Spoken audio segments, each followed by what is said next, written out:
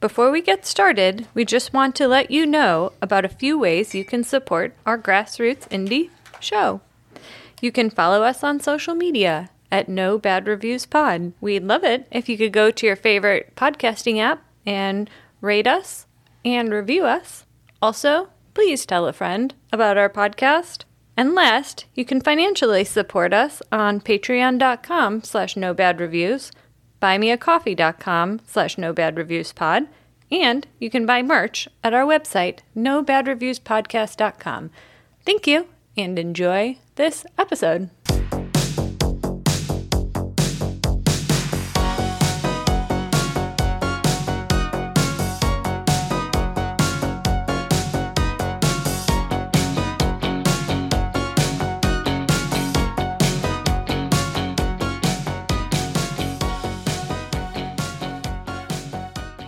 Hello, and welcome to No Bad Reviews, a coffee podcast. This is a podcast where three friends, coworkers, and coffee industry professionals get together every other week, explore this beautiful world we're living in, using coffee as inspiration for our exploration. Yeah, and I'm Jenny, and I run the operations at a coffee company. Called Modest Coffee, and I also work there. And I'm just I'm a busy boy. That's what I am lately. Mm-hmm. Just getting busy. Yep. Yeah. Not in the fun way, just in a normal way. Just in a busy sort of adult way. I'm just trying to think, visualize that. That's cool. Okay. Shalom, I'm Stephanie. I'm the Modest Coffee Employee of the Month and the most Jewish person in the room, which matters today. Genetically.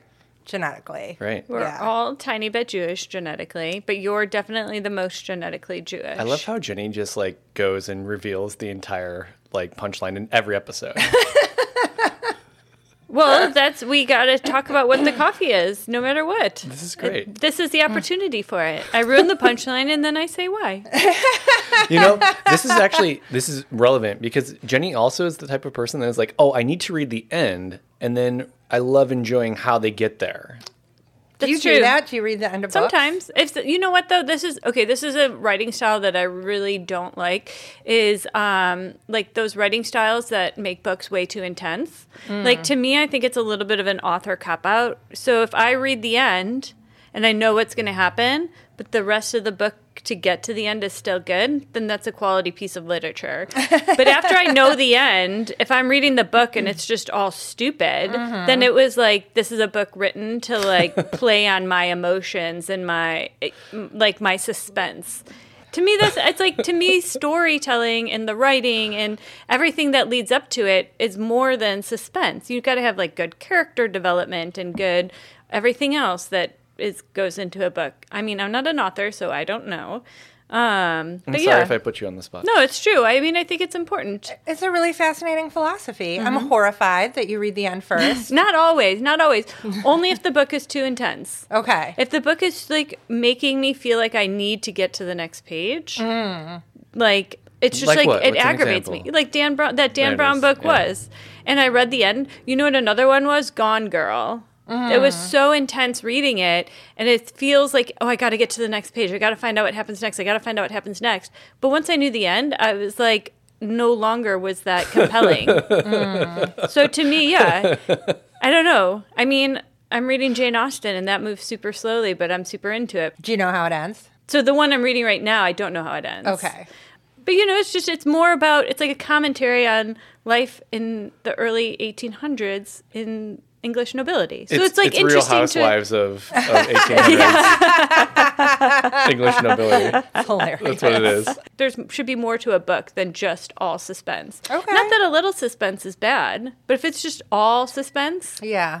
All right. Well, that makes sense to me. I threw Jenny way under the bus. No, it's okay. There. There's no bus. There's no bus. Yeah. And so unless I'm reading on it. Weird tangent to say that yes, Jenny and I found out that we are percentage Jewish. 0.2%. Yeah. So I took the ancestry as a little more than you, but it's 7th or 8th grandparent generation or whatever. was Ashkenazi Jewish for me. That's Eastern European, so that's your Jewish or your Polish side, and for me, it's my Lithuanian side. Ooh. There you go. That's where that comes from. Is Eastern Europe. Which one of your parents is Lithuanian? My dad's side. Your dad's side. So I'm Jewish. I'm half Jewish on my dad's side, which means you're not Jewish at all. And so I am Jewish. The part of where my families are from is from my mother's side. So if Marcus is 0.3% Jewish on his mother's side, then he's more Jewish than me. You're the most Jewish man in the room. I'm the only Jew in the room. Technicality. Because I know who my mother is. So. Yeah. Right. So let's be clear. The reason this law exists, Jewish law says your mom is probably a whore. Huh. So if your dad's Jewish, it's meaningless. Your mom needs to be Jewish in order for you to be Jewish. Because patriarchy. Isn't it great? So this sounds very matriarchal, though. Well, it's a patriarchal religion that says your mom is a whore. Really? See, I was trying to look at it from a different... Is that like culturally ingrained that moms are whores? It's just a presumption. It's just a presumption that all women are whores. Or is this just what the laws... Oh, the laws were built on the assumption that all women are whores. Yes. Or not like for actual money, but all women, women sleep around. Yeah. God. Can't be trusted. What? You can't trust your wife. What time, like, who got hurt? Who got hurt back then? That's like, all women. Well, what happens? Which rabbi?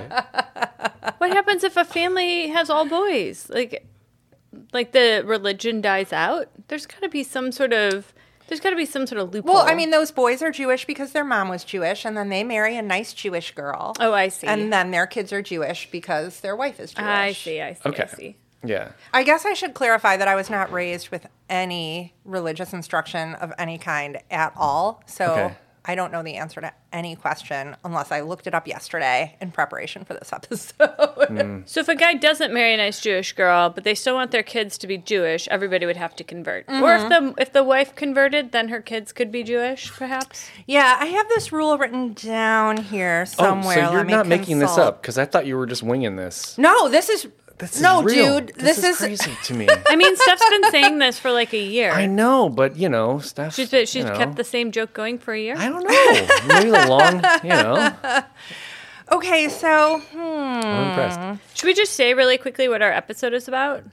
Oh yeah, that would be a good idea. Okay. Before we do that, I just want to do one quick recommendation, not a full clarification. Our friend and listener Carl says if you want to learn about the Democratic Republic of the Congo, he says there's a great movie to watch called When We Were Kings. Okay. Yeah. So that's a recommendation for everybody if you were interested and want to learn/see more. Thanks, Carl. That would have been helpful while I was doing my research, but thank you. I think your research went just fine without Carl. But you know what? Maybe you should start consulting him before you start researching. Say, hey, Carl, you got a movie for me? Carl is a board member of the Film Society, so I would trust him. Society, yeah, you're right. Okay. Shout out to the Aurora Film Society. Yeah, Modest Coffee sponsors them as well as this podcast. So we're kind of sisters with the Aurora Film Society. Oh, nice. This podcast and them. Oh, there you go. Cool, huh? It is. Okay, so back to our episode. We are doing, Steph had this great idea to do an episode on Purim.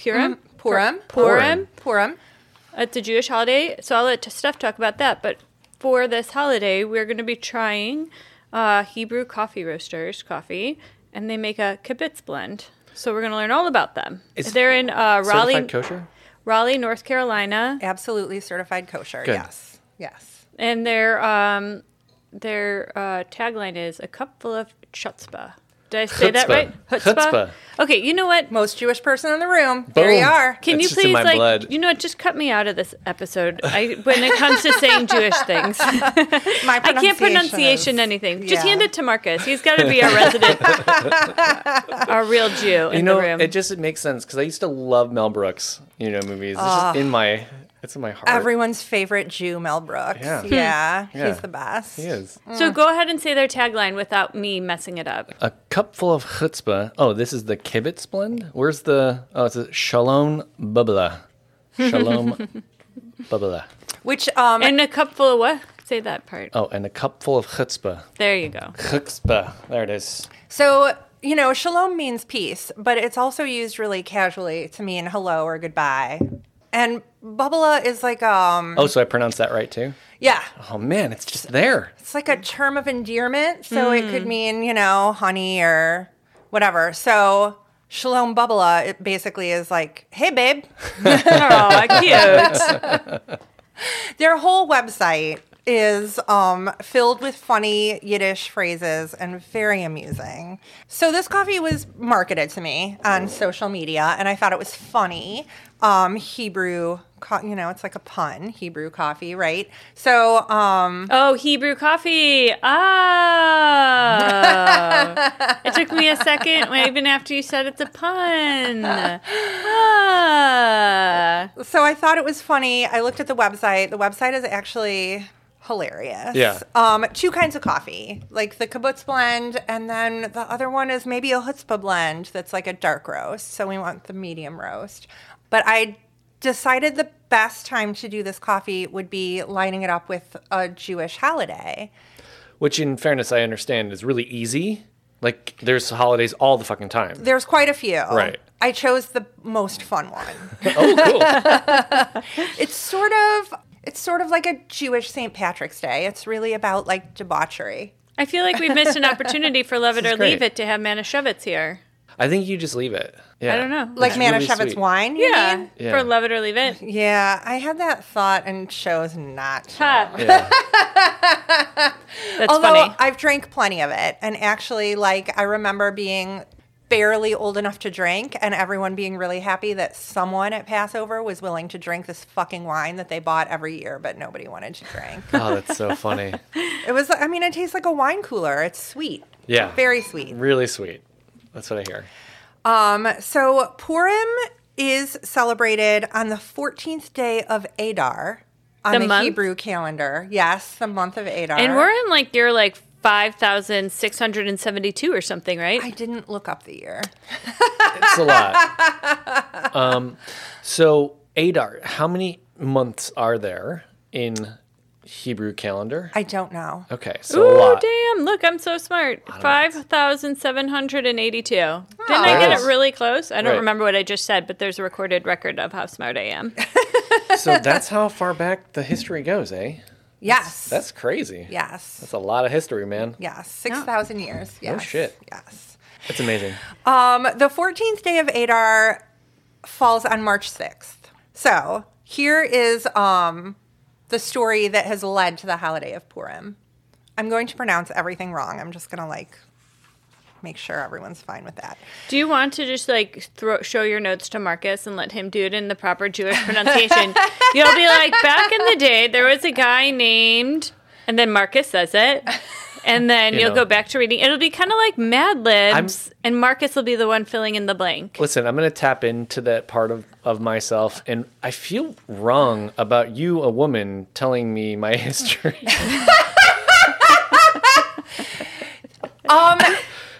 Should you be doing this? It feels sacrilegious. As a matter of fact, it is sacrilegious. I am not supposed to be reading this story. It is supposed to be read by a man.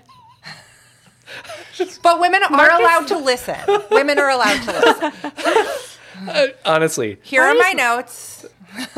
Wow. You go right ahead. How? Steph did the work for you. Oh, my God. Yeah, as is tradition. I have done all the work.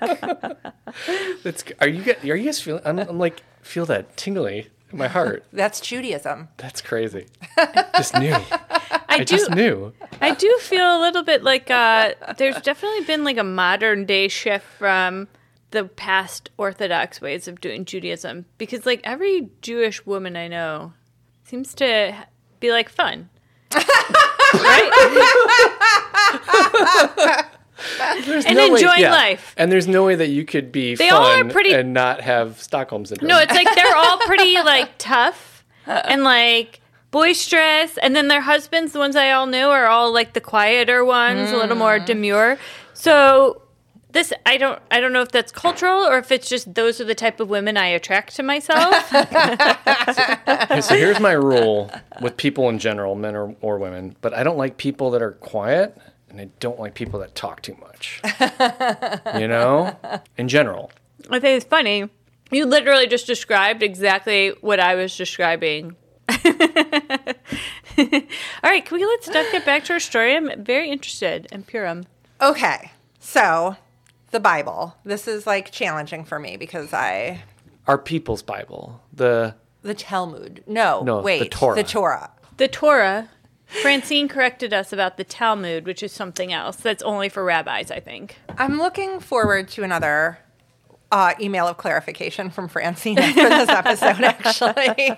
It's like you say that you're the resident Jew, but Francine is truly our resident Jewish person, or at least Jewish expert. I don't know if she's Jewish.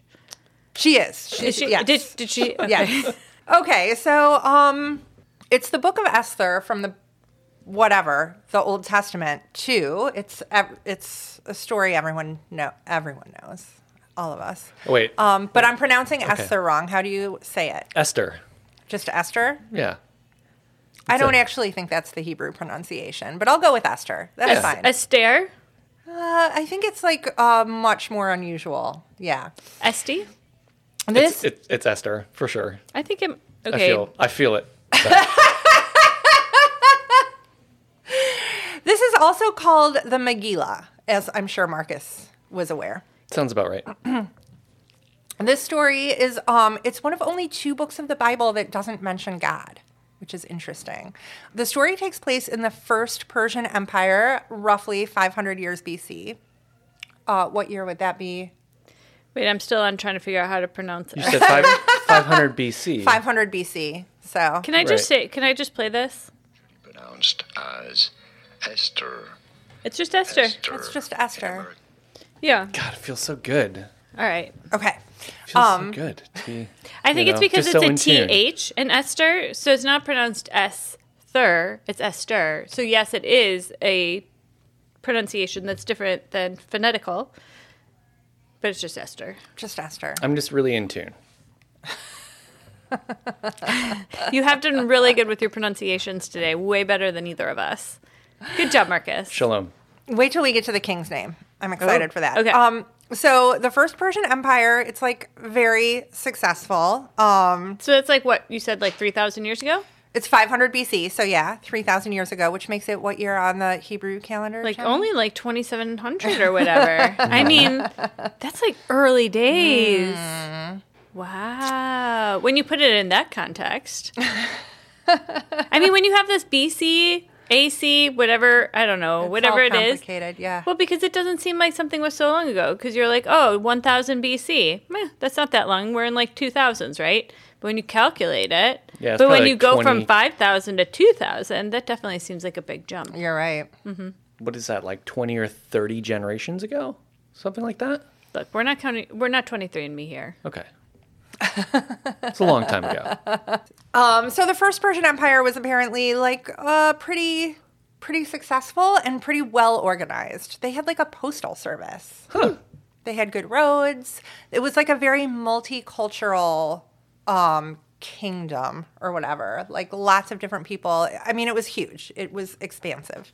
Now, was Yeah. this technically the Byzantine Empire too? Is it Persian, Byzantine? Is it the same thing or no? I think Byzantine is up Byzantine? more near like Russia, whereas the Persian Empire I thought was further south, Okay, like so through the totally Middle separate. East. Very Okay. much in the Middle East. Yeah. Okay. So Yeah. these are maybe they might have been at the same time. I have no idea, but I don't think they were same geographically. Again, I'm just I don't know though. trying to remember from Civilization 6. So The Persian Empire lasted until about 300 BC when it was conquered by Alexander the Great. So the story of Esther, there was a Persian king named, it sounds like a dinosaur name, Ahasuerus. feels good. And Also, Ahasuerus, huh? also known as Xerxes. That's a name I've seen Oh, before. yeah, I've heard of That's- that. Yeah. XERXES. I thought it was Xerxes. Xerxes. Yeah. Yeah. We're going to call him the king. Nice. So, Or maybe not so. I don't know. Was It feels ominous. Was Xerxes? Wasn't he like Roman or Greek or something? this was Oh, pre-Roman So Empire. Xerxes was Persian, right? Yes, Persian. Yeah. So for some reason they were having like a huge celebration. Maybe it was his like coronation or something. It was a huge celebration. It went on for 6 months, and he traveled to all of his 127 provinces and hosted a huge feast in each province. And everyone was invited. Like noble people were there, but also just like regular peasant type people were there. Everybody was welcome. Big celebration. Big party. that's the way you win over the peasants. You Yes. invite them to your fancy parties. Yes. So on the last, like at the last stop, the last province, it's like the end of this big 6-month celebration, and it's a 7-day long festival. Ooh. And it kind of gets to the end, and there's like a lot of drinking. Everybody's drunk. The king is like wasted, and he's kind of egged on by some of his buddies. And he tells the queen, Vashti, to display her beauty for everyone there, Naked? wearing nothing but her crown. Ooh, I knew it. Nice. And she's like, I don't think so. Okay. Which, I mean, like, everyone was really drunk. This was going to go poorly. She made the right choice there. Somebody they weren't had going to to be be the like, adult. yeah. They weren't going to be like, yeah, you look great, and then go on with their day. It was going to turn ugly, right? You have to assume. Smart. So the king got mad when she refused and had her removed from her post, whatever that means. I'm not clear on exactly what happened to her. Well, Did he appoint queens? Well, it sort of worked that way. I mean, yeah, maybe. Yeah, he must have removed her from the mean- castle. Removed her to someplace else. removed her head. I don't know exactly how it went down. Okay. But she was suddenly out of the picture for being so uncooperative. And he ordered all of the young women to be presented to him so he could choose his new queen. Naked. I'm not clear on that. I think it was just sort of a, like, bring all the pretty girls and I'll pick the prettiest, I think, was the idea. To appoint to wife. Yes. Queen. Queen. And wife. Yes. Okay. So this is where Esther shows up. Esther is very young. She's an orphan. She's being cared for by her cousin Mordecai. He's raising her. He's her cousin or her uncle.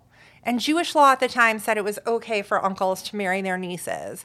So there's like some confusion in the translation. Like, is he a father figure? Is he her husband? He's definitely like her closest living relative also. Okay, so uncle, cousin. Uncle, cousin, Right. parent, Maybe husband. maybe husband. It's unclear. But he was like responsible for her. Sure. And she was very pretty. And the king chose her as his new wife. And she was Jewish. Oh. It was a small Jewish population in the Persian Empire. And it was okay to be Jewish, but not necessarily awesome. Like there was like maybe some effort to convert the Jews, but they weren't being like persecuted in a really terrible way necessarily. what? There were several religions in the Persian Empire. It was an inclusive kind of place. But the like, wait, main what year did you religion say it was? It was about 500 BC, and the main religion was the one that starts with a Z. Zoroastrianism? Yes, Or yes. Zoroastrianism? Damn, Jenny just fucking railed that off. Impressive. I'm like racking my brain, like, what religions were going on job. at that time? And I think the Romans were happening at 500 BC. Okay. But I think they were over, like, in the other, not some over in the overlap. Persian, not in the Persian Empire. They were, like, off somewhere else. Hadn't made it yet. Yeah. Well, the Romans are who conquered the Persian. Yeah. Yeah. So she's Jewish, and it's okay for her to just be like a Jewish person wandering around, but the king's going to marry her, and Mordecai is like, he's maybe not going to like it that you're Jewish. So let's just like not say anything. And, you know, we'll just pretend we'll pretend we're not. So they get married and everything's going fine. Mordecai is like hanging out around the palace, and he overhears these two guards talking about this plot to kill the king. And he reports them, and they end up being executed. And the king eventually hears about this and is like very pleased, obviously, with Mordecai for potentially saving his life. The other important character in the story is Haman. Haman is a viceroy, so he was appointed by the king. He's not born into nobility. It's an appointed position. And it's like vice king is how that translates. Like he's in charge of a lot. Like a regional governor. Yes. Right. And he is doing a lot, like he's making a lot of decisions without clearing them with the king. He's kind of like a little power trippy. And he really hates Mordecai. He wants everyone to bow to him the same way they bow to the king. And Mordecai is like, fuck you, I'm not bowing to you. And it makes him really angry at Mordecai. And he's trying to figure out how to, like, get this guy. And he somehow finds out that Mordecai is Jewish. And he decides that he's just going to kill all the Jewish people. What? And that'll get rid of Mordecai. Man, who appointed this guy? I mean, he seems like kind of a jerk. Wow. So, that's too much. So he makes this decree that all the Jews in Persia are to be killed, and he just he randomly chooses a date. He throws stones, and they land on the calendar, and they land on the 14th day of Adar. So March 6th this year. Yes. Okay. If this doesn't entirely make sense, it's really unusual because everything else in the Bible makes so much sense. So. I do want to commend Jewish people, though, because it's like Jewish people are like, you can't keep us down. Like, we're going to continue on, and we're going to be successful, and we're just going to keep on keeping on. I mean, look at how many religions have died out. Zoroastrianism isn't around anymore. That's right. Fuck you, Haman. Yeah. Yeah. See? Right? Jewish people, they're survivors. Yeah. Yeah. Yeah. There you go. Can't keep Badasses. good man down. Okay, so Haman chooses a state, makes this decree, all the Jewish people are going to die. Mordecai is like, ooh. Mordecai is mortified. Mordecai is mortified. So he goes to Esther, and he's like, you're the queen. You have some power here. You need to go talk to the king, and you need to put a stop to this. Because the king doesn't even know what's going on. Yeah, right. He trusts his viceroys to run the thing, right? Yes. Yeah. Yeah, you figure it's like the president and then cabinet members or whatever. Yeah. Like Right. the cabinet members are probably doing shit. I don't know. Maybe they're informing the president. I don't know. Only about the important stuff. And apparently this wasn't that worth mentioning. Right. But Esther is like, well, the law says that no one can ask for an audience with the king. You get an audience with the king when he requests an audience with you. If you just show up and start talking to the king without being invited, that is punishable by death. Like, that probably came about because people are probably obnoxious as fuck. I can say from getting a little bit famous, I've gotten some random friend requests on Facebook, like from people I don't know, and I mean, it's definitely very similar to this king. Yeah. I should say, if you send me a friend request, that's it. Off with your head. I'm much more, just send them to me. I'm much more inclusive. You just want random strangers on your You have Facebook to be friends group? with somebody I know. I've gotten really random ones, like people I don't even know. No, I say no to you. Well, I do, but it's, I guess he didn't have a buffer like Facebook, though. You can really relate to the king. Yeah. In this story. Okay, so Esther is like, I don't really have the power to just go talk to him. Like, I could get my head chopped off. And Mordecai is like, well, maybe this is why you were made queen. Maybe it's because it was going to be your fate to do something to save your people. So maybe think about that.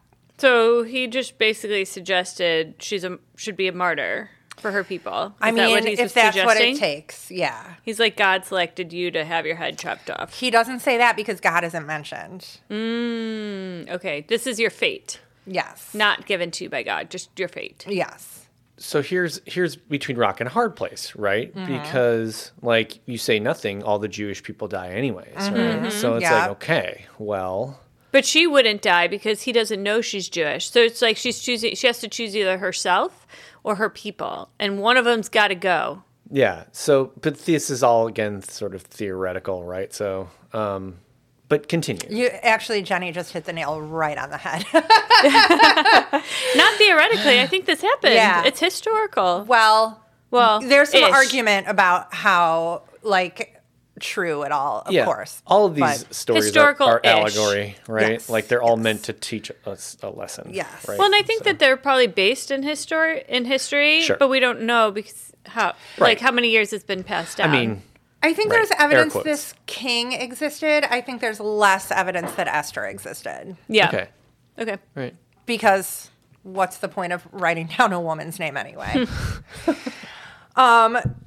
Okay. I Wait, like I- your chutzpah. I do want to say though, like oral tradition is a way of recording history. That's true. You know, so like this has clearly been a story that's been passed down over generations, and so it could definitely have some truth, even if it wasn't a written record Sure. back then. Right. Yeah. Not that you'll catch me arguing that things in the Bible are accurate. But yes. Right. So Esther doesn't know what to do. She's like torn. And she tells Mordecai that she's going to spend 3 days fasting and praying. And then maybe she'll talk to the king. And she asks for him to ask all the other Jews to also spend 3 days fasting and praying to like try to help. Because that's helpful. I don't know, vibes. Look, if we know anything from Facebook, like thoughts and prayers, like they help. They help. You're about to be murdered, so also just like don't enjoy food for 3 days either. I don't know. Maybe you will enjoy it way more after 3 days, because I mean, there's a countdown now, right? There's a countdown, and it's like fast approaching. Yeah. And actually, like Haman has built a thing to hang Mordecai from. He's so excited to fucking kill Mordecai. It's like genuinely excited. Cannot wait. Right. Can't wait. A special Mordecai hanger. Man, what the fuck? Yeah. All right. He's really got it in for him. So Esther spends these 3 days in prayer and decides she does have an obligation to go and talk to the king. Wait, does she never talk to the king? Like when he comes to her bedroom at night? Like When he does- comes to her, she can talk to him. Well, that's what I'm saying. Like he's not like I guess it was a dry week or whatever. Okay.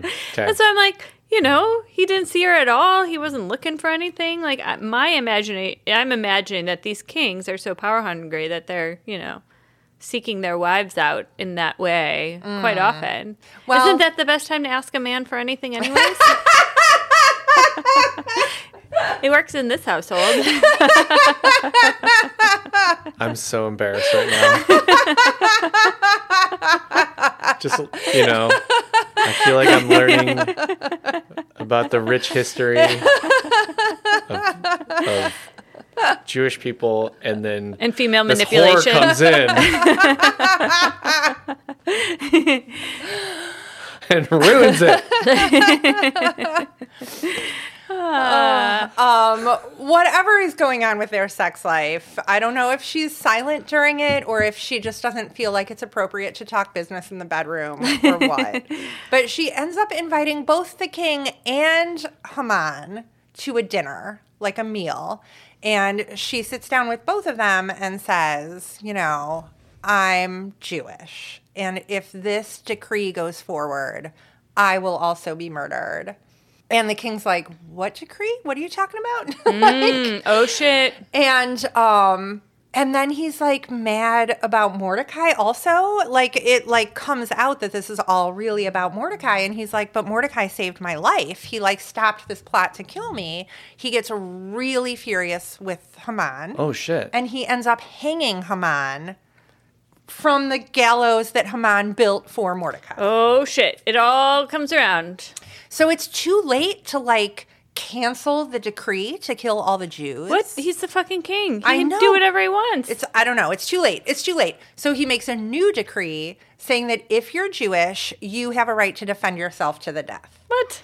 So the next day or whatever, very shortly thereafter, the 14th day of Adar comes along, and the Jews end up killing all 10 of Haman's sons. Oh. That's important. Wow. And also 75,000 Persians who have come after them. How many Jews were there? I don't know. This Okay. definitely, how after dinner and you're recounting a story and everybody's a little bit tipsy Yep. and how the story kind of grows and grows and grows and gets a little more outrageous for the sake of good storytelling. Yeah, that's where we're at right now. I think that's where we're at right now. That's a The good 10 point. sons I can but 75,000 Persians? Man, Started out as like a fist fight. Yeah. You know who referenced this 75,000 number in several speeches? Adolf Hitler. I was about to say, Whoa. Yeah. He's Adolf like, Hitler. if we don't kill them, they'll kill us. Look what they did in Persia. That was part of his argument. Holy shit. Which is bizarre. so weird. Well, look, he was grasping for straws. He was, yes. Mordecai ends up being appointed the new viceroy. Everybody lives happily ever after. Mordecai's the new viceroy. Yeah. Look at that. Yeah. See how it all works Hey, out? that's cool. Ties up very nicely. There it is. Yeah. Hey, Yeah. I love it. That's a great story. So this becomes the holiday of Purim, this day when the Jews were supposed to be executed but were like saved at the last minute. This is the holiday of Purim. And the lessons we're supposed to learn from this story, it's about bravery and heroism and being proud of your identity. And like when the shit goes down, are you going to save yourself or are you going to do what's right for your people? You know what I mean? So yeah. like that's the lesson to take from it. It's a really nice lesson. And the idea is that she was queen. She was made queen because of her physical beauty, but like she became queen because of like her inner beauty, because she was like so brave and so strong and Very Smart. Very clever. That's what 3 days of thoughts and prayers get you. Oh. There you go. We just need to be thinking and praying and fasting a little more, and everything will be That's fine. the lesson here too, right? Just give yourself some time, you know? Mm. And do we believe in God? God will show you the way. Is that it? yeah. Is that the Jews I believe in mean- God, right? Yes. Okay. Yes. Jews believe in God. A deity. I feel like somebody. Yes. I feel like this is a story though where God's not necessary. No? God's This is not just always Jewish necessary. people. This is just the Jewish Oh, that's people. right. This was Sans God Yeah. book. Yeah. Okay, that's cool. I mean, Just- she did pray, and she was clearly praying to God. But yes, Right. he's not mentioned. Right, but it Like wasn't God didn't come in with a lightning bolt and Right, fix everything. and be Like like, they "Yes, did it Esther." themselves. Yeah. Here's the tablet that says, here's the game plan, Esther. That's right.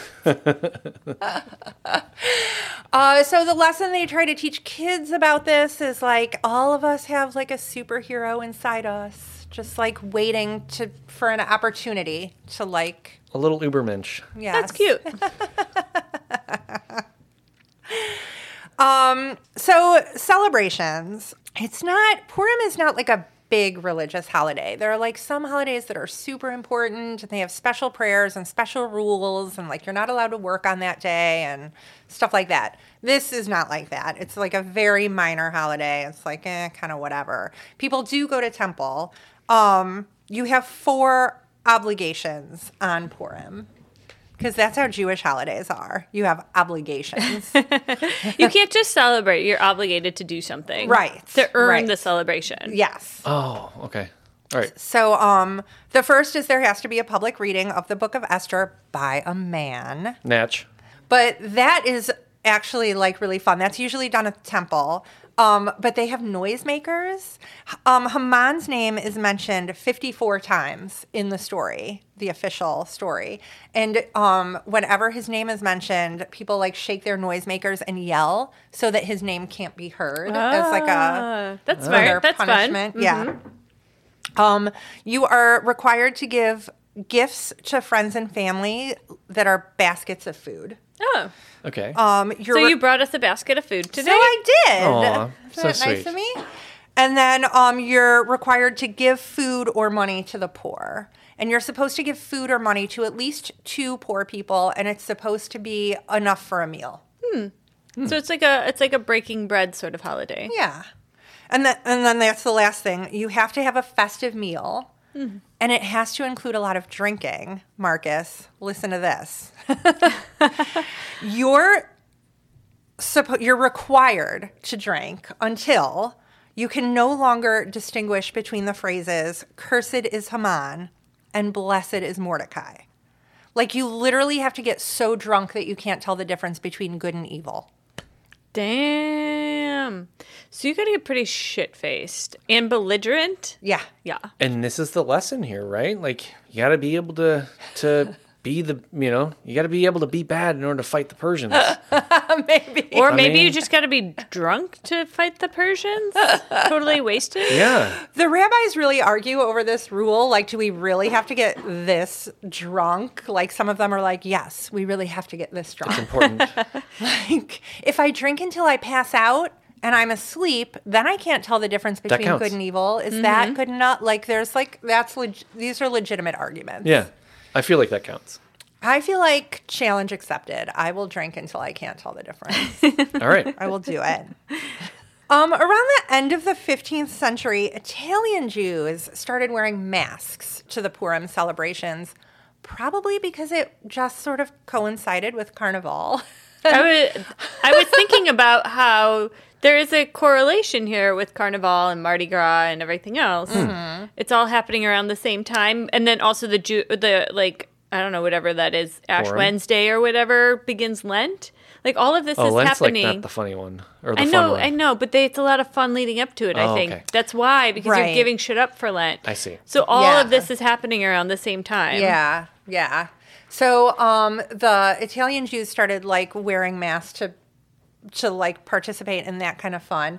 And so that gradually became everybody dressing in costumes for Purim. It's like like Halloween style. Like, kids dress up as like fucking cowboys and shit. It doesn't have to have anything to do with the story. Okay. It's just like fun. Only Yeah. in Italy or everywhere now? Everywhere now. Fun. Everywhere now. Yeah. But they don't go trick-or-treating. They probably just go to temple dressed up. Yes, yes. And it's like a very raucous reading of the story, and everyone has a really fun time. And then That they sounds- wear their costumes to the feast and Super everything. fun. Yeah. There's nothing fun like that, I think, as far as I know from the couple of years that my family made me go to church. My parents decided to like go to church when I was 11. And I stuck around long enough to get confirmed because I thought I would like cash in. Because I saw all the people, my friends, cashing in for their first Holy Communion when we were 7. Yeah. And that really stuck with me. And I was like, what the fuck? And so I thought if I stuck around till I was 15, I could cash in. And then I didn't. I got like nothing. And so I was like, you know what? Fuck this. I'm out. And you got nothing? I got like somebody gave me like a prayer book. Oh, God. That's like So- an insult. I What's know. your confirmed and maybe like name? a savings bond. Oh, God. What's Anyway. your confirmed name? You don't get a confirmed name in the thought that was the whole Episcopal point. Church. Oh. I don't know about the Catholic Church. Oh. But that was the end of my religious. And there was literally no fun church. I don't remember any fun church, raucous, like fun things. Maybe it's time to convert. Yeah. To Judaism? It's a lot of work. Yeah. Well, I mean, I mean, like I still had, You literally have to learn Hebrew. I don't know. there are I don't know Christian about that. like alternatives. There's like the Methodist. Apparently, that's the fun one for the young kids. That has all the youth camps, and then Oh, that's true. And you then what know? about the ones that have rock bands? Every Sunday's a Yes, party. that's the one I was thinking of. Like Uh-huh. the evangelical.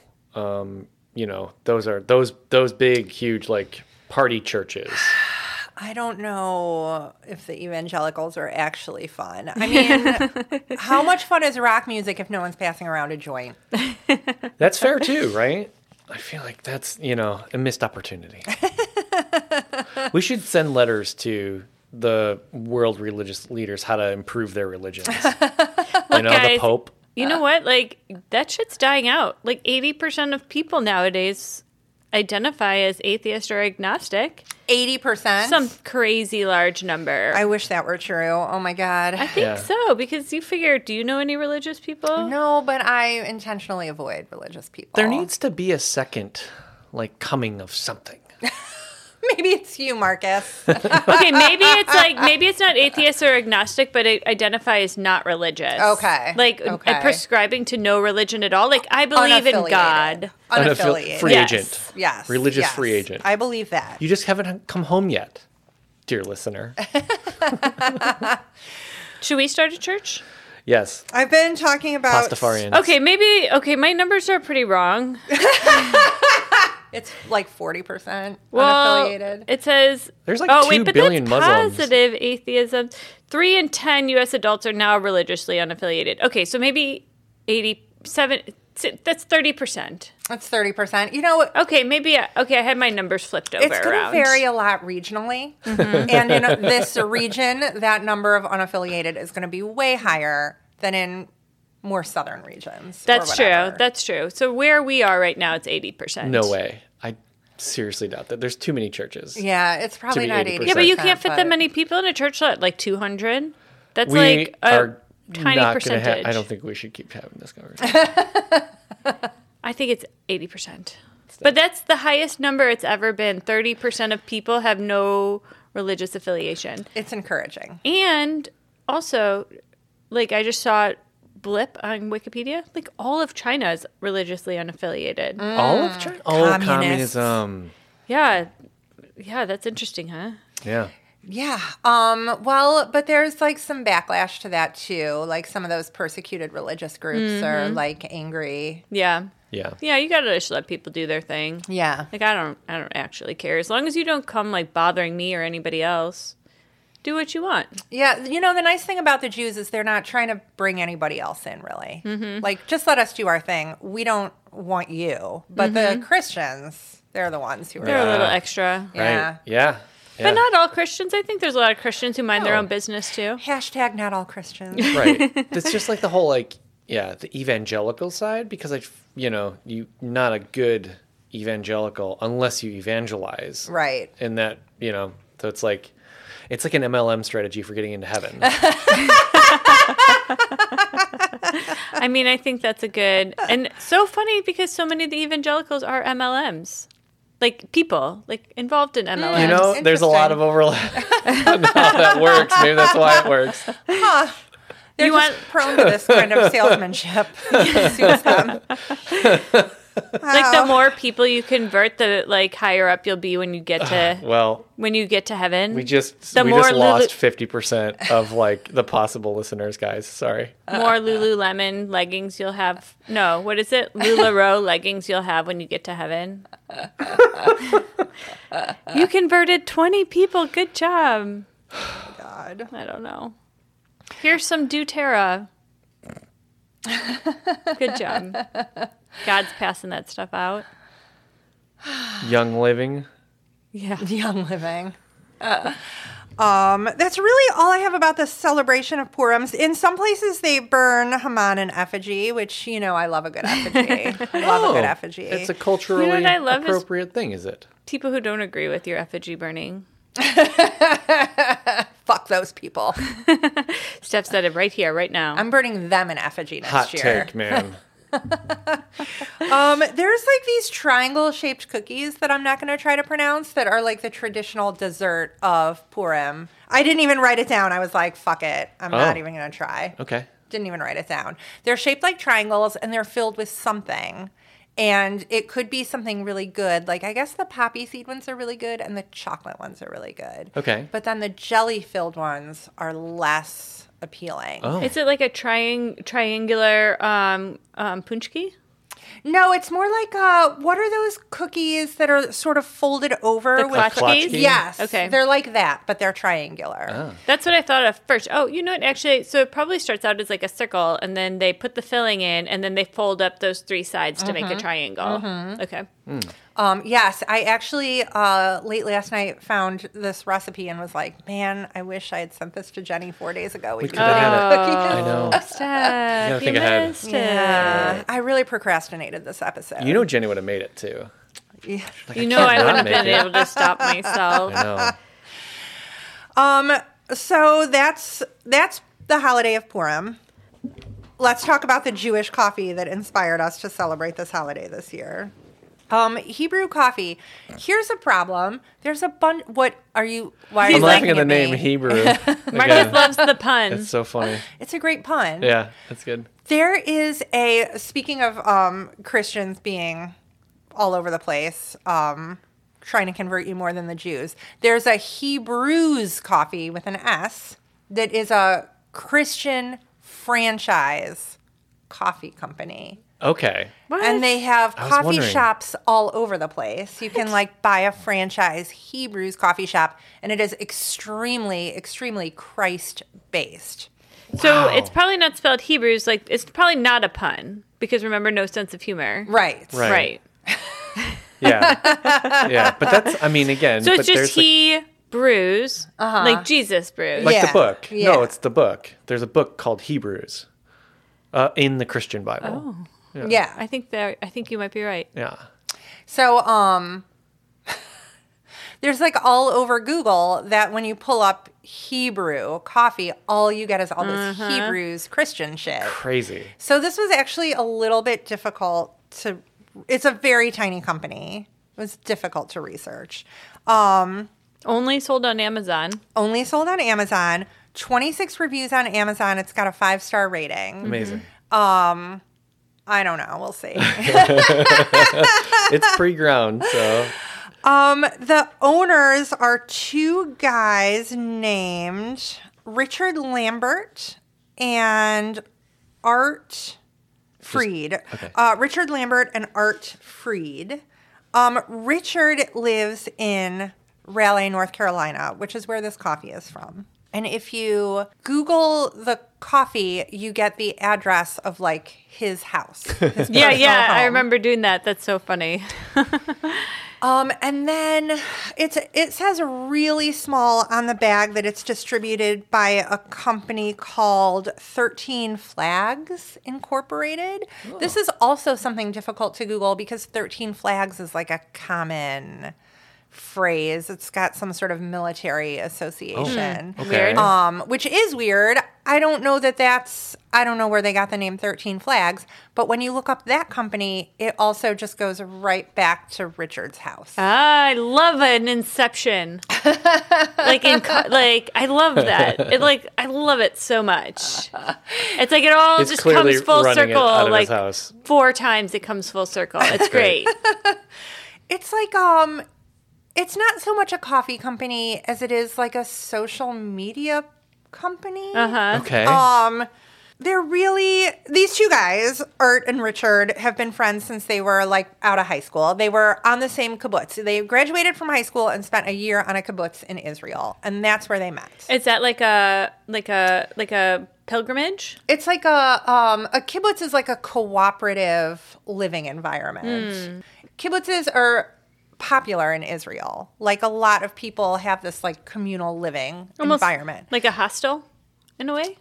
But it's But you're like there for a year. and you're farming I and see. shit like that. It's like it's like if you went to live on a commune in the US and you were like growing peanuts or whatever, like that's But it's official. It's like an official thing that people go and do. it's not like a requirement like a pilgrimage. But like if I were to want to go live on a commune, I think I would have kind of a hard time finding one. And if I did find one, it would probably be a little weird. That's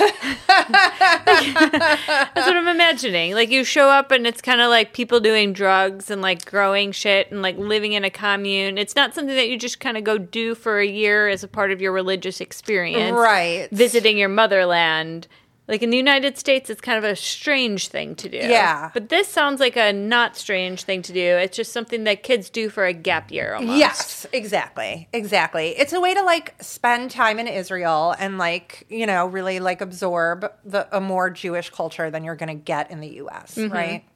So Is there education happening? Or like they go work on a farm and then go to like religious school and like study the Torah or some shit? I don't know how religious it is. Okay. I mean, I'm sure there's some religious component because everyone's Jewish, but I don't know that it's like designed for instruction. I'm envisioning like a monastery. Yeah, I think you should more envision like a druggy commune in Missouri. I'm imagining summer Fantastic. camp. Like a year-long summer camp. Yeah, For, like a working summer camp. Yeah, Yes, for new yes, adults. Or like when the yes. kids at the Waldorf school go on the farm trip. It's just that for a year. Yes. Okay. Yes. All right, cool. Yeah.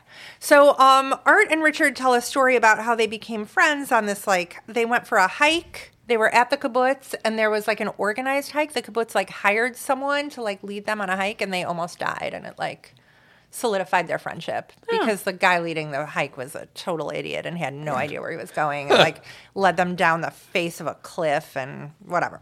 Wow. All right. Gotta watch out at that summer camp. So what do they say about their coffee company? They started the coffee company in 2018. They're both in their 50s. Oh. So this kibbutz thing happened 30 some years ago, and they've maintained a friendship. Still besties. That's cute. I think Richard lives in Raleigh, North Carolina. I think that Art lives outside of Los Angeles. So they don't live near each other, which is weird because they post videos together all the time. Huh.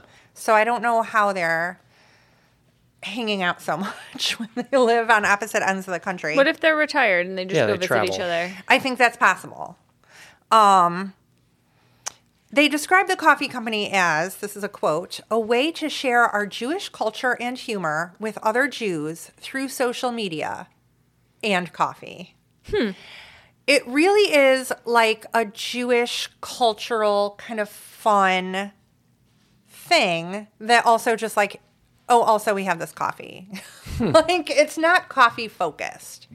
You know, it's like it's a little bit like when people want to use coffee as the vehicle for some sort of charity, but it seems like they're not charitying.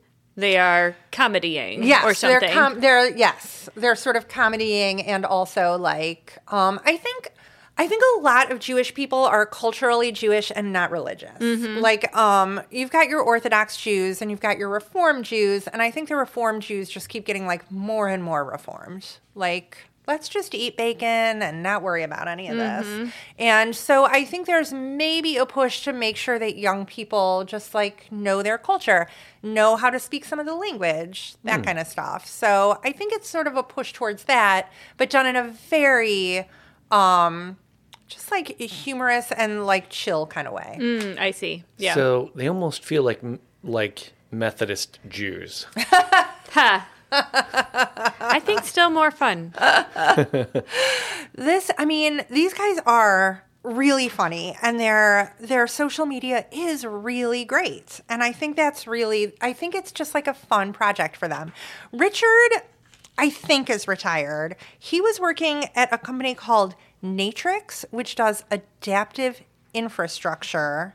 They build exoforms. Here's another thing I became like a tiny bit of an expert in. So, can I guess? Yes. Is this like when somebody becomes a paraplegic and they have like an exoskeleton to move them around? No. This is actually for, were you going to guess? Is it an alien that bursts through your chest? It's a xenoform for my sci-fi nerds out there. Oh. Yeah. They're basically fake rocks that prevent erosion. Exoforms. Oh. Yes. Fake rocks, like concrete rocks. I don't know what they're made out of. They're supposed to be super sustainable, and they're supposed to host wildlife very well. Like coral grows on them and shit like that. They're like porous in a way, but they're like cheaper than actual rock. Like as far as like hauling rock in to try to prevent erosion from hurricane damage and shit like that. You know, it's like these things are more lightweight and it's easy to set them up. They did this on Mackinac Island. Oh. I don't know if they used this, but there was erosion one year and it knocked out half of the loop that goes around at the shore level. And so then to prevent further soil erosion, they just put up a bunch of rocks, huge rocks all around. So these are like big fake rocks that are cheaper, easier to move, whatever. Yeah. So that's what Richard was doing. He was kind of a big shot there, and I'm not sure that he does that anymore. He might be retired. And then Art, I found a guy with the same name who's like edits reality TV shows. Huh. So I think that is probably him. If he's in California, sure. Yeah. LA? He did a bunch of Poison music videos. Like, apparently Bret Michaels approached him somewhere to edit some Poison videos. So that's where he got his big break. That's so funny. So here's what they do on their social media. They talk about the coffee very little. They share all these like Yiddish jokes. So Hebrew is like the official Middle Eastern language that the Bible was written in. Yiddish is like a mashup. It's like a German dialect that brings in a lot of Hebrew, and it also brings in like Aramaic, some Slavic languages, some of the Romantic languages too. So you'll hear Yiddish words and they'll kind of sound a little bit English sometimes, some of them. And that's why it's just like a weird mashup of everything. It's like some sort of funny, like Jewish inside joke language. Okay, so That's this fun. is weird because my grandpa knew Yiddish and Yiddish words. So On your mom's side? on my mom's side, yeah, Is he the one that was Polish, though? yeah. There would have been, I mean, like if there was a large Jewish, I mean, there was a large Jewish population in Poland. So the same way that you might use like Mexican slang because we live near a lot of Mexican people and we've heard some of these words. Sure, I mean, it's possible. Yeah, like call yourself a gringo or something like that. I get it, but it does sort of bring call to question, like why? Yeah. Like why would he know? I don't know. All I'm just saying is that this happened, and I don't know. Maybe why would he know? That's all. I'm not saying that he was particularly, but perhaps the culture or whatever. I like that you're so excited about being maybe Jewish. I know. I like God. it. I like yeah, it. it's great. I'm really feeling it. I can see that. Yes. Wait till we get some matzo ball soup in ya. It's like chicken soup. I am going to teach you guys some really fun words, phrases, and curses in Yiddish. Yay! While we're waiting for this to brew up. Okay, so shall we brew some coffee? Let's then? do it. All right. All right. Modest Coffee roasts the highest quality single origin coffees without the snobbery.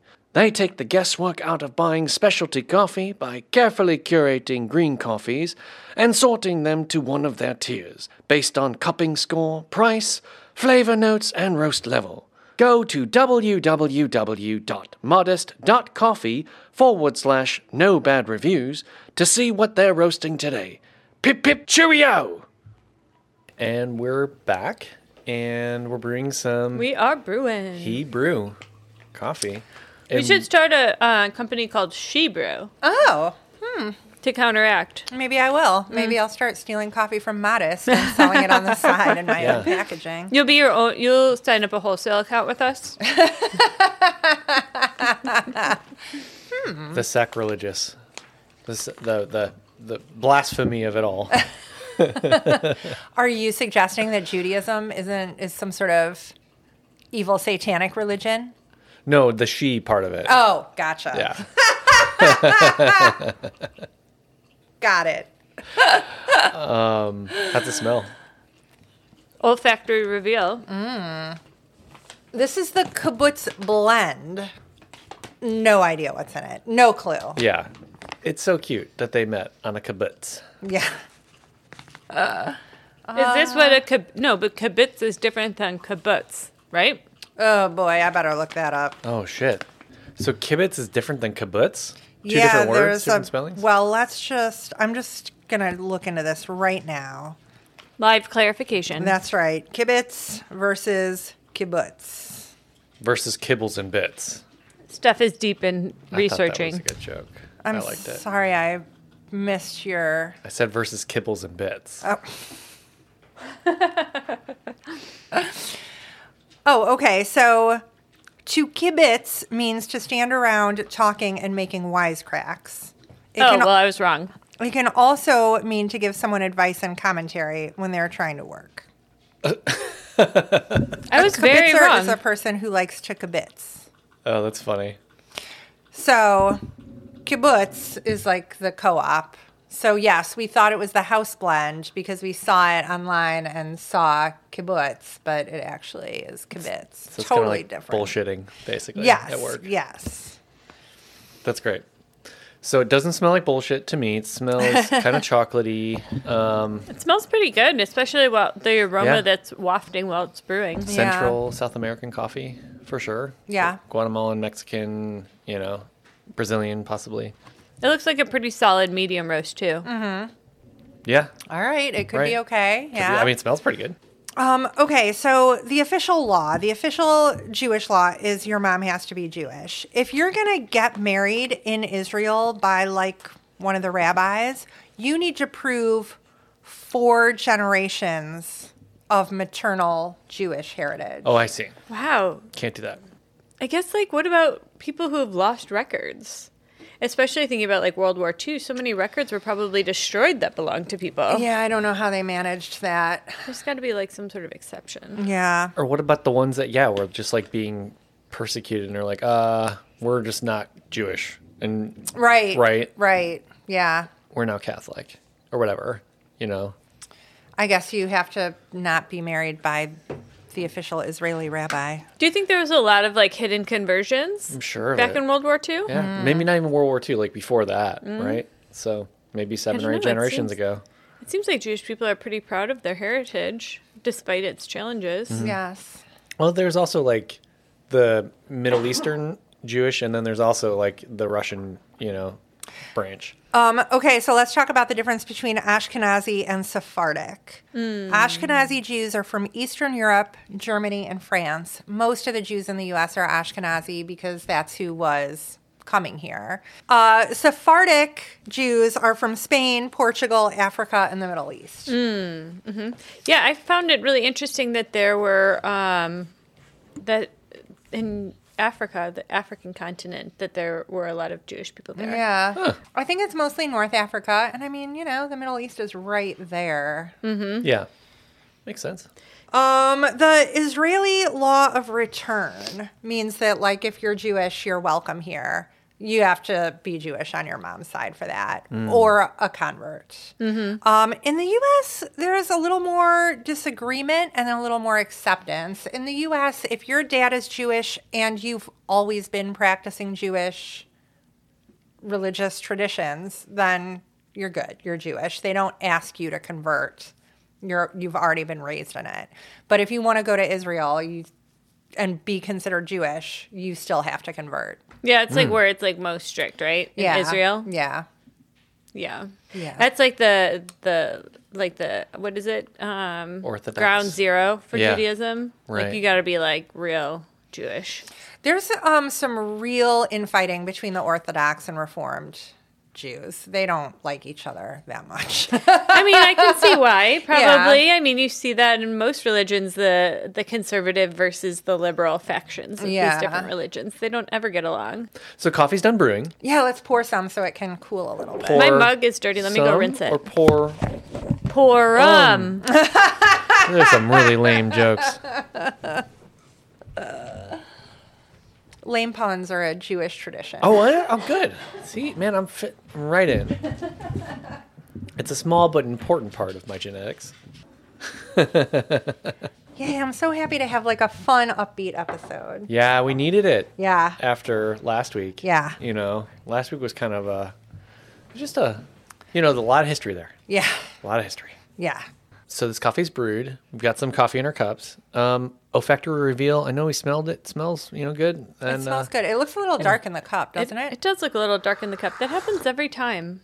I feel like maybe the pre-ground. it tastes good. Does it? It Tastes doesn't pretty smell good. bad. No, I mean, What's the Jewish word for great? I almost said shalom. I don't think that's correct. I know a lot of Jewish words for not great. I shouldn't say Jewish words. I know a lot of Yiddish words for not great. I don't know a lot of Yiddish words for good. I think I'd love to add some milk to this. oh, Jenny, just right after it. Yeah. I saw the look I on your took a face. little Was that sip. great? You didn't like it? It's not that I didn't like it. It's that I thought it would be best with milk. I think the word for that is fakakta. No, that's pretty insulting, actually. Is it really? They will not like that then if these guys listen to it. Okay, so they're really all about the social media more than they're about the coffee. Okay. I can guarantee their social media is better than their coffee, no matter how good the coffee is, because the social media is fucking hilarious. So I wanna watch good. this now. Total gold. On their Instagram? Yeah, their Instagram is better than their Facebook. All right, so they've got 11.7. 1,000? Yes. Really? Not 11.7 followers. 11.7 thousand followers. Whoa. That's a almost lot. 12,000. Okay, we're going to learn a word really quick. Pronounced Rusha. It is an evil man. It is surprising that this word is not up there with schmuck or putz in the list of common insults, as it gets to the heart of what we might feel about certain people. Nar is perfect for a fool, but when someone is just a thoroughly bad person, even schmuck doesn't cover it. Call him a Rusha. What's a goyim? It is a not Jewish person. Oh, okay. You know a lot about Judaism for not being too Jewish. I mean, I've absorbed a little. Yeah. Oh, I see these two guys. They're just like joking around at a kitchen island. They're just kibitzing. Yes, they're just kibitzing. Good See? job. I know. Yeah, look at them, just kibitzing. They're just like a couple of retired dudes. You know, I was actually wondering if they were a couple because of the way they were just like very casually joking around. But I don't think that's the case. Richard lives with a woman around his age, so I assume he's married. Yeah. My favorite definition on their Instagram was schlong Huh. because the actual definition is snake. I didn't realize that Oh. But they definitely are talking about the penis when you say schlong. before. Yes. Okay. Yes. I didn't know that was Yiddish. Schlong. Oh, really? Huh. Yeah. Go figure. Yeah, this is interesting. They're really just educating people Yeah. on like Jewish culture. And I'm not going to play them right now because we're recording. But feel free I to want enjoy to them listen to them right later. now. I spent so much time listening to all these. They have Yiddish words of wisdom. They have a weekly Jewish joke. They have an insult of the week. They share some curses. Can I tell you guys my favorite Yiddish curse? Mm-hmm. I Oh, did yes. not learn it from these guys. May onions grow out of your head. Oh. Which means like, may you die and be buried and decompose, and may the stinkiest plant ever grow out of your decomposing flesh. Wow. That's a fucking curse right there. I love it. How do you say that? What was it I again? don't know how to say it in Yiddish, but in English, may onions grow out of your head. Insults of the week. Witticisms pour out of him like turds from a goat. Words of wisdom. Someone else's ass is easy to smack. Like, it's real easy to insult someone else, but not turn it back on yourself, or criticize someone else. and not turn it I back on see. I yourself. was thinking like, Wisdom is fast, but you seem to be faster. is that a Yiddish thing? It's just something I read online. Weekly Jewish joke. What's Jewish Alzheimer's? You forget everything but the grudges. I like that one. It's good. That's good. Yeah, these guys are a lot of fun. How are we doing on the coffee? So I'm fine with it black. I've had far worse coffees, and it's to me it's pretty drinkable. I'm happy with it with milk. Yeah. Oh, Did great. they roast it themselves? They definitely did not I roast did it not think themselves. so. I have no idea who roasted it. Yeah. I wonder, wherever they're getting it from, it's doing a good job. It's not bad. For something bad. that we bought ground, it expires in June of this year, which I presume means it's like already 8 months old in the which bag. is crazy to me. Yeah. I mean, it's not like a high-end specialty coffee. That's not what it's supposed to be. For something that might get served in a diner or whatever, it's perfectly fine. It's yeah. better than Folgers. There you go. I'd probably. Oh, can you hand me that sugar stuff? Yeah. I feel like my favorite way is going to be just a hint of sugar. I am definitely going to add whiskey because it's Purim and I'm Yeah. obligated. You do. to You get are obligated. Super drunk, and I think it'll be great with this like slightly dark medium roast. I'll meet you there. I did notice an aftertaste that was slightly acidic. And maybe that is part of, culturally Jewish as well. The aftertaste of just the last 6,000 years. It's slightly acidic. It burns a little bit. That's really awesome, Marcus. At Passover, you do a Passover Seder. It's like a 2-hour reading of the story. In my family, we always skipped ahead to the parts where you eat and drink and sing. Sure. But at some point in the Seder, you take a matzah cracker and you put this, it's almost like a fruit salad. It's like chopped apples and nuts and cinnamon and honey. It's so good. Okay. And you eat that on the cracker, but you add a tiny bit of horseradish to represent like the bitterness. Like it's supposed to represent like the sweetness in life, but there's always a little bit of bitter. So the coffee is really capturing that. And you, Marcus, good job once again. So in tune. I love all these little like Jewish isms. That's what it kind of is. It's like a little Jewish ism. Everything is so succinct.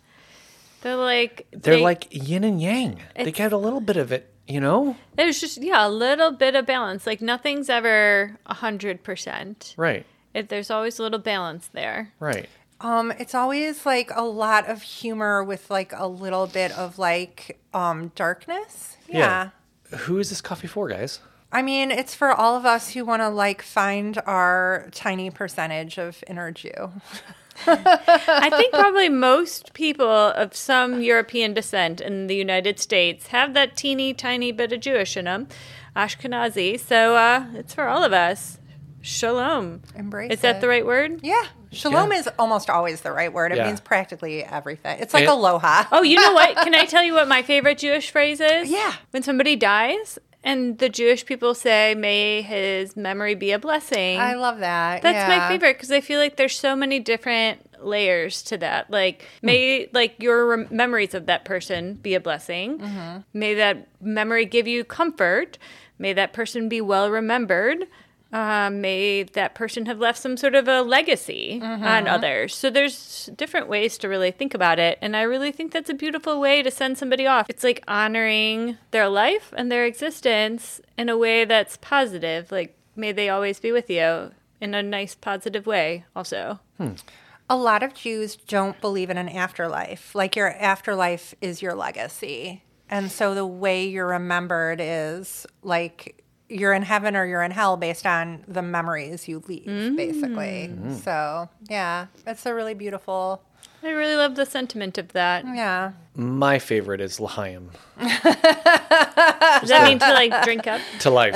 to life? Yeah, it's a nice, like, you say that before drinking. Yeah, that's when I've always heard it, was good. before a drink. Yeah. Yeah, I It's a like that one, toast. too. It's good. Yeah. Which is appropriate for Purim. So, Yeah. All right. is that our episode, guys? I think so.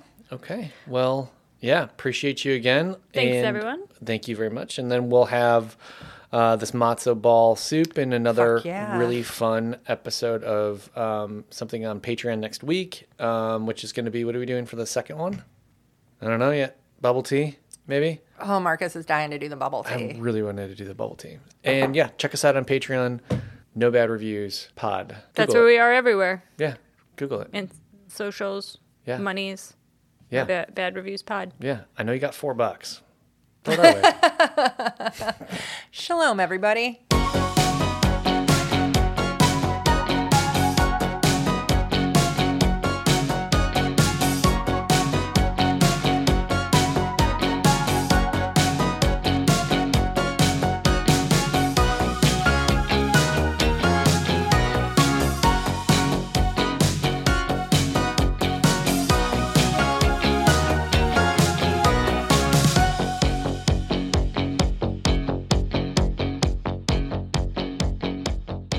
Thank you for listening to this podcast, generously sponsored by Modest Coffee, purveyors of single origin coffee without the snobbery. Visit www.modest.coffee/no bad reviews to see what they're roasting today. Enjoy.